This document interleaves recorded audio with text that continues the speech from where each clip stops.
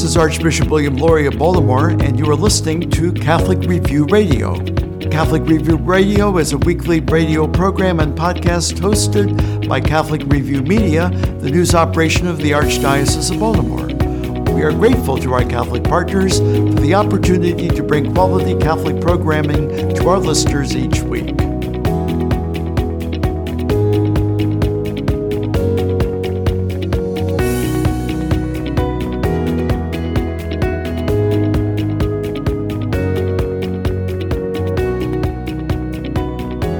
Welcome to Catholic Review Radio. I'm George Matysek. During this Lenten season, what are some of the ways to grow in your Catholic faith? Joining us today are Paul and Sarah Jarzembowski, sharing their insights on Lenten spirituality and how parishes can nurture the faith of their people during this time of the year. Paul is the Associate Director for the laity with the U.S. Conference of Catholic Bishops in Washington, D.C. His wife, Sarah, is the Evangelization Director at St. Elizabeth Ann Seton in Crofton and the former coordinator for college campus and young adult ministries in the Archdiocese of Baltimore. First up is Paul, who is also the author of Hope from the Ashes, Insights and Resources for Welcoming Lenten Visitors. Paul Jarzembowski, thanks so much for being here on Catholic Review Radio. No, it's good to be here. Thank you very much for having me. By the time this episode of the show airs, we will have already celebrated Ash Wednesday, and I'm sure if it's anything like previous Ash Wednesdays, the churches were packed, even as we're emerging from the pandemic. You tell a great story in your book about how you went to church one Ash Wednesday a couple years ago and sort of had a light bulb moment in observing all the people at Mass and what that might mean for evangelization. Could you share that story with our listeners? Absolutely. Well, I've been going to Ash Wednesday masses and services all my life, but it really started to occur to me, especially as a pastoral leader working with young adults, just how many people were there and also how many people I did not recognize, and in addition, how many young people and young adults that I did not recognize in the pews that day. So as I'm sitting there, normally my experience through my life has been to go to Ash Wednesday, I'm in my pew, I listen, but on that particular day, it really occurred to me as kind of really cramped into my pew and, mere centimeters away from the next person because, we're very tightly wound together that day. This is, of course, pre-pandemic. So, there was no space between people at that point. And maybe there won't be this year either. But as I really felt that presence around me, I just remember started looking all around, seeing the people lined up against the walls, seeing really my church packed for, the first time in a year. And all year long, I've been working in ministry and saying, I wish people would come back to church, wish people could come back to church, repeating that over and over. And here on this day, I had before me people who had come back to church. So everything I had been wishing and hoping for, it occurred to me that Ash Wednesday that everything that I had been working with, that it was happening right then and there. But then I also realized how much we weren't talking to one another, how much that we were all within our own little sphere with me and Jesus, and how it was this realization that maybe we should be doing something about this. Maybe something that we hadn't realized we should be doing. We should now be engaged, and we should be accompanying them, talking to people, even just smiling and making eye contact with other people. It just occurred to me that day, and ever since then, it's been a mission of mine to really kind of explore this more deeply, to kind of ask, so what do we do? And so that's really what the premise of my book was to really be a response from that initial kind of experience of, this is bigger than I expected, and wow, there's something to it. There are other liturgical days throughout the calendar that attract big crowds, certainly Christmas and Easter. But why is it Ash Wednesday what is it about Ash Wednesday that you think draws people? Well, I think what's unique about it is, aside from Easter and Christmas, which generally involve families, usually you come with your parents to Christmas, or your grandparents or with extended family. Same thing with Easter, you'll be going out for brunch afterwards. So it's often those are moments when we do it together. We come together in a family group to those.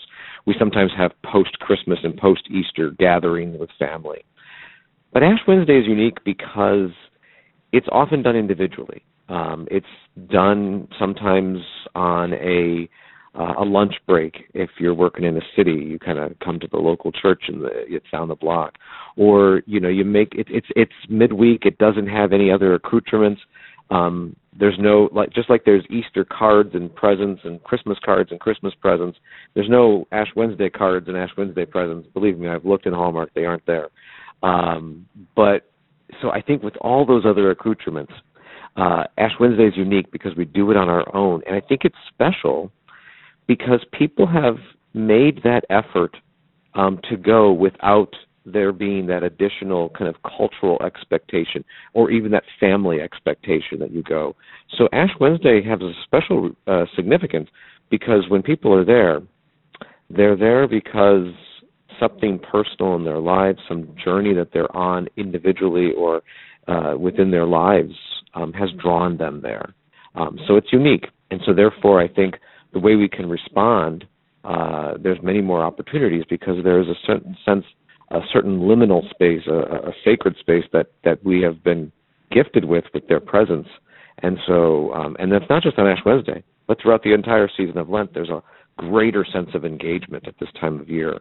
And so what a wonderful chance for us to try something new in reaching people. You argue in your book that Ash Wednesday is something parishes should start planning way in advance. Like we just finished Ash Wednesday, but I think you might suggest that it's not too early to start planning for next year. Why is that so important, and what are some of the things that parishes can do to take advantage of that big crowd that comes on Ash Wednesday? I think it's important to start that preparation because we're facing in our church right now record disaffiliation. We are facing polarization, mental health crisis. We are a lot of secularization. So these are major issues. So for us to respond to such major things that are going on in this world, and especially amongst many populations who are disaffiliated, we need to put in all our effort towards this. I mean, it requires a whole community kind of getting themselves ready to be welcoming, to be more open to these new people that are going to come into our lives. We need that time to kind of ready our hearts.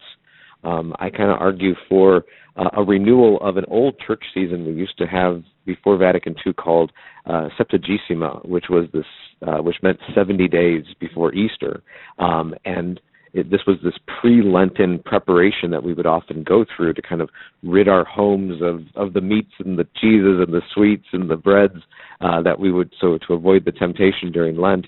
But even in our churches, what if we had a renewed sense of preparation? And that preparation is going to take some time because for God to move our hearts, we might need that extra time for God to work on us throughout the year to make those unique things. But what practically can people do? Very simply, things like maybe a card in the pews, letting people know what this Lenten season, what Ash Wednesday is about, an opportunity to have people write down what they would like us to pray for them, and maybe even on the back side of that card to share their contact information. And then for us to follow up with that. So you're going to need that time in advance because you're going to have to kind of set up a whole kind of process by which you're going to follow up with people after Ash Wednesday and to kind of plan around that. I even recommend even just making sure that our front doors, our parking lots are as welcoming as possible on that Sunday. And that as people come into church, they feel as if they're home, that they have a place of belonging.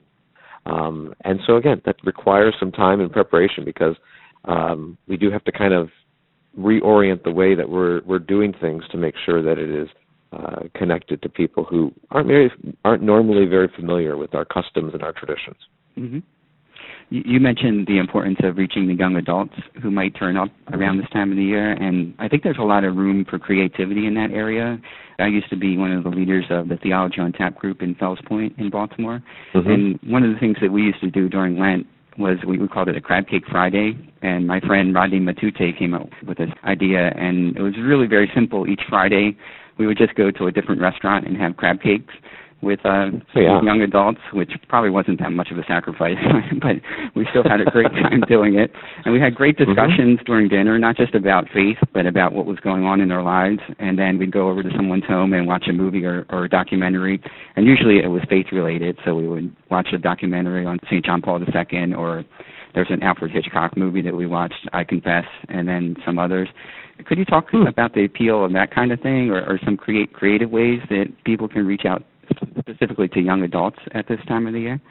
Yeah, and Fridays in Lent are very special. In fact, we more than double our numbers on Ash Wednesday, but we triple our numbers on the amount of people, especially young adults, who are fasting on Fridays. Lenten Fridays are very key for many populations in Lent. More people fast than even go to church on Ash Wednesday. So if you imagine how packed we are on Ash Wednesday, we are even more packed with people who are doing the Lenten thing on Friday. So I think Fridays allows us a sense of creativity. For a parent or a grandparent who is maybe concerned that their son or daughter, or young adult son or daughter or grandchild is not as active anymore, perhaps making calls to your son or daughter on Fridays, on that kind of that liminal space, that liminal moment in their times where their connection to sacredness may be a little bit stronger than it would be at any other time of the year. Make use of those Fridays, or creatively, like you said, find a way to connect with people. Stations of the Cross, which, by the way, for someone who is disaffiliated, maybe that terminology doesn't completely make sense. They don't understand what a station is, for instance. So maybe promoting it with that population as evenings to journey with Jesus, and then extend that journey afterwards by gathering together with people, maybe for something to eat, especially a nice fish or pasta or non-meat dinner afterwards. I remember I had done a number of young adult things in my own younger years. We would often I was in Chicago, so we had plenty of deep dish pizza places right around the church to go to after stations on Fridays, and it was a great opportunity for community and bringing people together.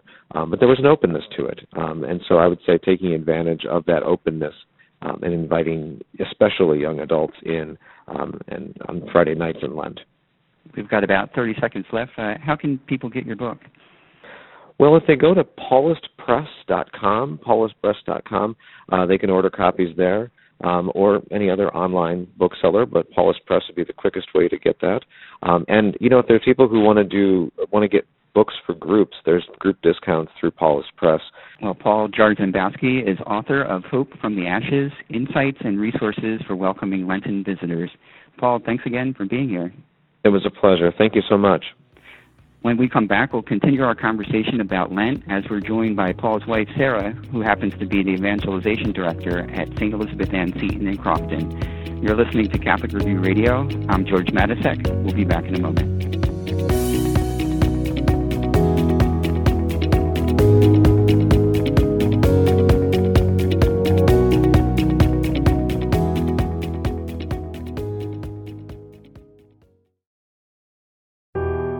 The Archdiocese of Baltimore makes the protection of children a leading priority in its parishes, schools, and other ministries. The Archdiocese seeks to keep kids safe through training and background checks and by implementing a zero-tolerance policy for anyone credibly accused of abusing a child. For more information about the Archdiocese's efforts to keep our children safe, please visit www.archbalt.org/accountability. Catholic news from the Archdiocese of Baltimore and around the world with the Catholic Review. If Loyola Notre Dame Library still charged fines for overdue books, whoever recently returned 3 volumes checked out more than 51 years ago would be facing quite a bill. Danielle Wren Johnson, a Loyola Notre Dame librarian, said the books were recently returned in a bin at a public library and then forwarded to Loyola Notre Dame Library. They were likely checked out of Mount St. Agnes College's library in Baltimore some 5 decades ago. Mount St. Agnes merged with Loyola College in 1971, and its book collection was joined with Loyola's at the same time. The current Loyola Notre Dame Library has served both Loyola University Maryland and Notre Dame of Maryland University since 1968. Johnson said the library has migrated multiple systems for tracking books over the last several decades and doesn't have a record of who last checked out the books. The due date cards were removed. Johnson speculated that since Loyola is celebrating the 50th anniversary of its merger with Mount St. Agnes, it's possible someone may have just realized where the long-forgotten books could be properly returned. Mount St. Agnes was a women's college and Loyola was a men's college before the two joined to form a co-educational institution. Johnson doesn't yet know if the returned books will be put back into circulation. For more on this story, visit CatholicReview.org. From the newsroom of the Catholic Review, I'm George Matysek.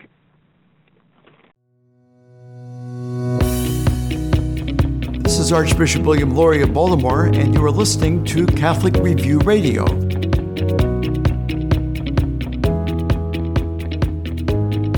Welcome back to Catholic Review Radio. I'm George Matysek. We're talking about Lent this episode, and our guest in this segment is Sarah Jarzembowski. Sarah is the current evangelization director at St. Elizabeth Ann Seton in Crofton, and she is the former coordinator for college campus and young adult ministries with the Archdiocese of Baltimore. Sarah, thanks so much for being here on Catholic Review Radio. Absolutely. Thanks for inviting me. This is such an important time of the year for people spiritually. It's the perfect time of the year to set aside some time to really focus on growing in your faith and growing in your relationship with Christ. What are some of the practical ways of doing that? What do you find personally effective in doing that, and what recommendations would you have for folks? Sure, great question. I love this time of year because we still have some dark evenings and the sun is starting to stay up a little bit later, but we get to come to church in the evening and it's dark outside, and there are so many rituals and traditions that we have in our parish life that we don't have any other time of year. Ash Wednesday, which you guys have already talked about, is such a great tradition. And then there are extra opportunities for reconciliation, which we know that it's always there, but there is an extra time that it's just usually so pointed to people and say, hey, we have this extra time on such and such a night, on Tuesday night, on Monday night, that we're going to spend time reconciling ourselves with God.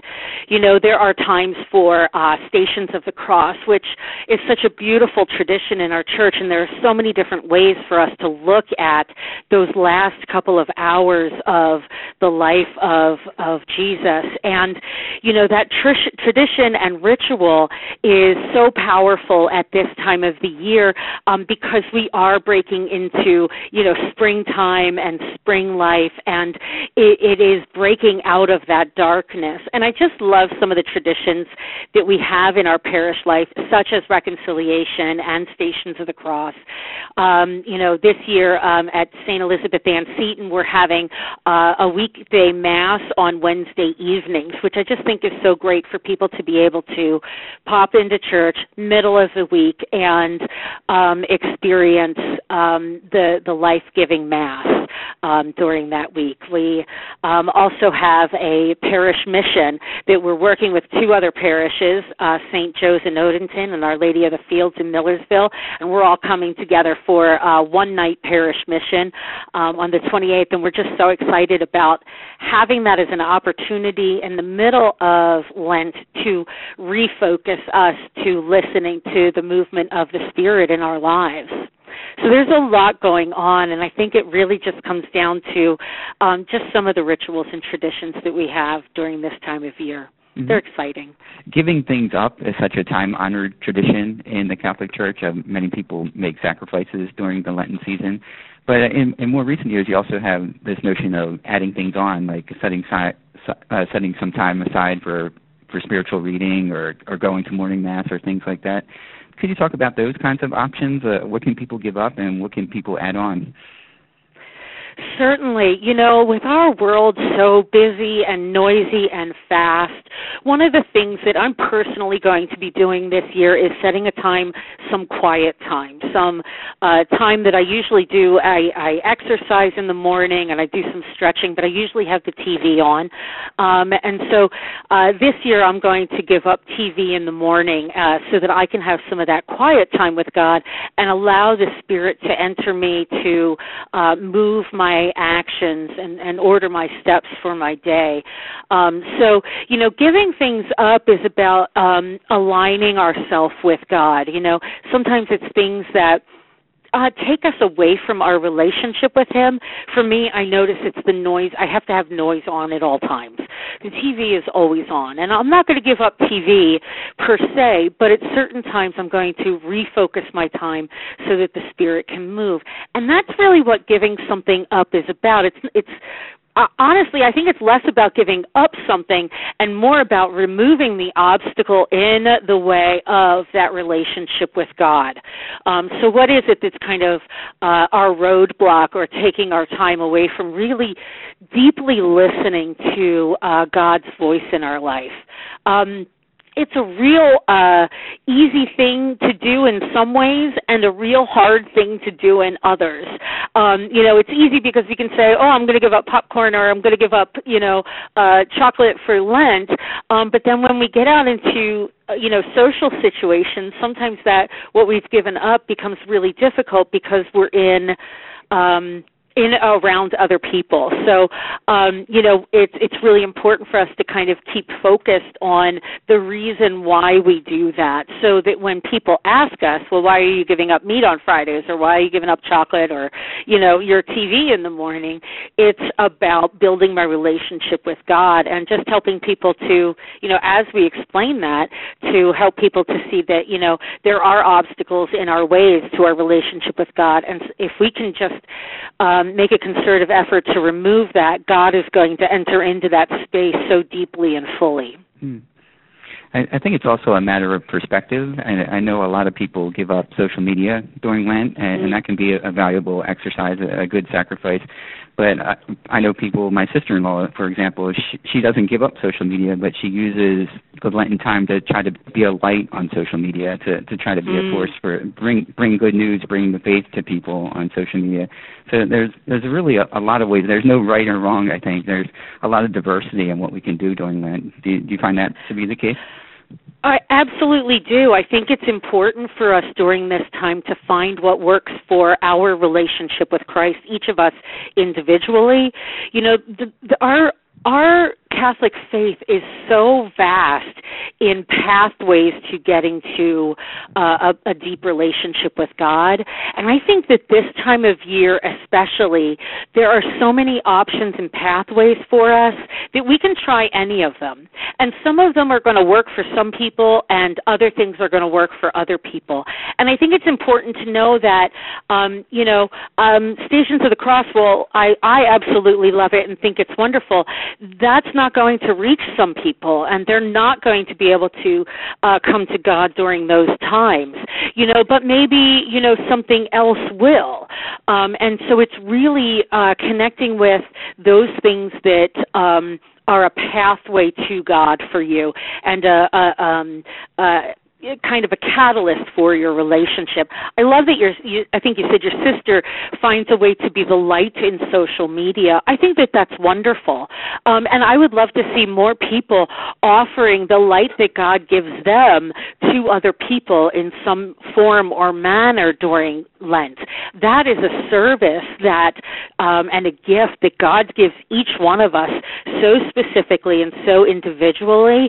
And it's such a great time of year for us to do that because people are receptive to it as well. So when we give, people tend to be receptive to what we are giving during this time. I think that's wonderful. And, I think it's just important for people to just pay attention to where they feel energized by God and move into those prayer forms, traditions, rituals, and keep connected in those ways. And when we find that we're being called to a different ritual, enter into that one deeply and intentionally, so that God speaks in various ways, and being open to those various ways is important. And this is a great time to try all of that out. We have about a minute left. Are there any other special things coming up at your parish during Lent that you'd like to share? I am so excited that we're actually going to be opening up our hospitality corner again here. This is something that was done in the parish before I arrived, before COVID, and we had to unfortunately take that out of our narthex because of COVID. We're trying to do the bare minimums of interaction and touching and things like that, but we're going to be able to offer that again during Lent, and sharing children's bulletins and about all of our ministries here, our prayer shawls, and we're just so excited to have people joining us here at the parish again. And we hope that anybody who joins us and visits us will feel a sense of welcome from the great parishioners here. They're just such a welcoming community and joy-filled people to be around. And we hope anybody who joins us feels welcome and would join us at any time. You're always welcome at St. Elizabeth Ann Seton. Well, our guest this segment has been Sarah Jarzembowski. She's the evangelization director at St. Elizabeth Ann Seton in Crofton. Sarah, thanks again for being here. Thanks again for the invitation. For Catholic Review Radio, I'm George Matysek. Thanks for listening. The Catholic Review is the only publication in the Archdiocese of Baltimore that covers the Catholic Church full-time. Pick up the monthly magazine at your parish or have it delivered to your home. Subscribe to our e-newsletter for twice-weekly updates. Just text CR Media to 84576. Follow the Catholic Review on Facebook, Twitter, and YouTube. Read it today in print or online at catholicreview.org. That's catholicreview.org. Tune in to Catholic Review Radio next week. Available on WMET 1160 AM and 103.1 FM. Also, WSJF 92.7 FM in the Sykesville area and WVTO 92.7 FM in Baltimore City. Check us out on SoundCloud or your favorite podcast app. Thank you for joining us for this edition of Catholic Review Radio.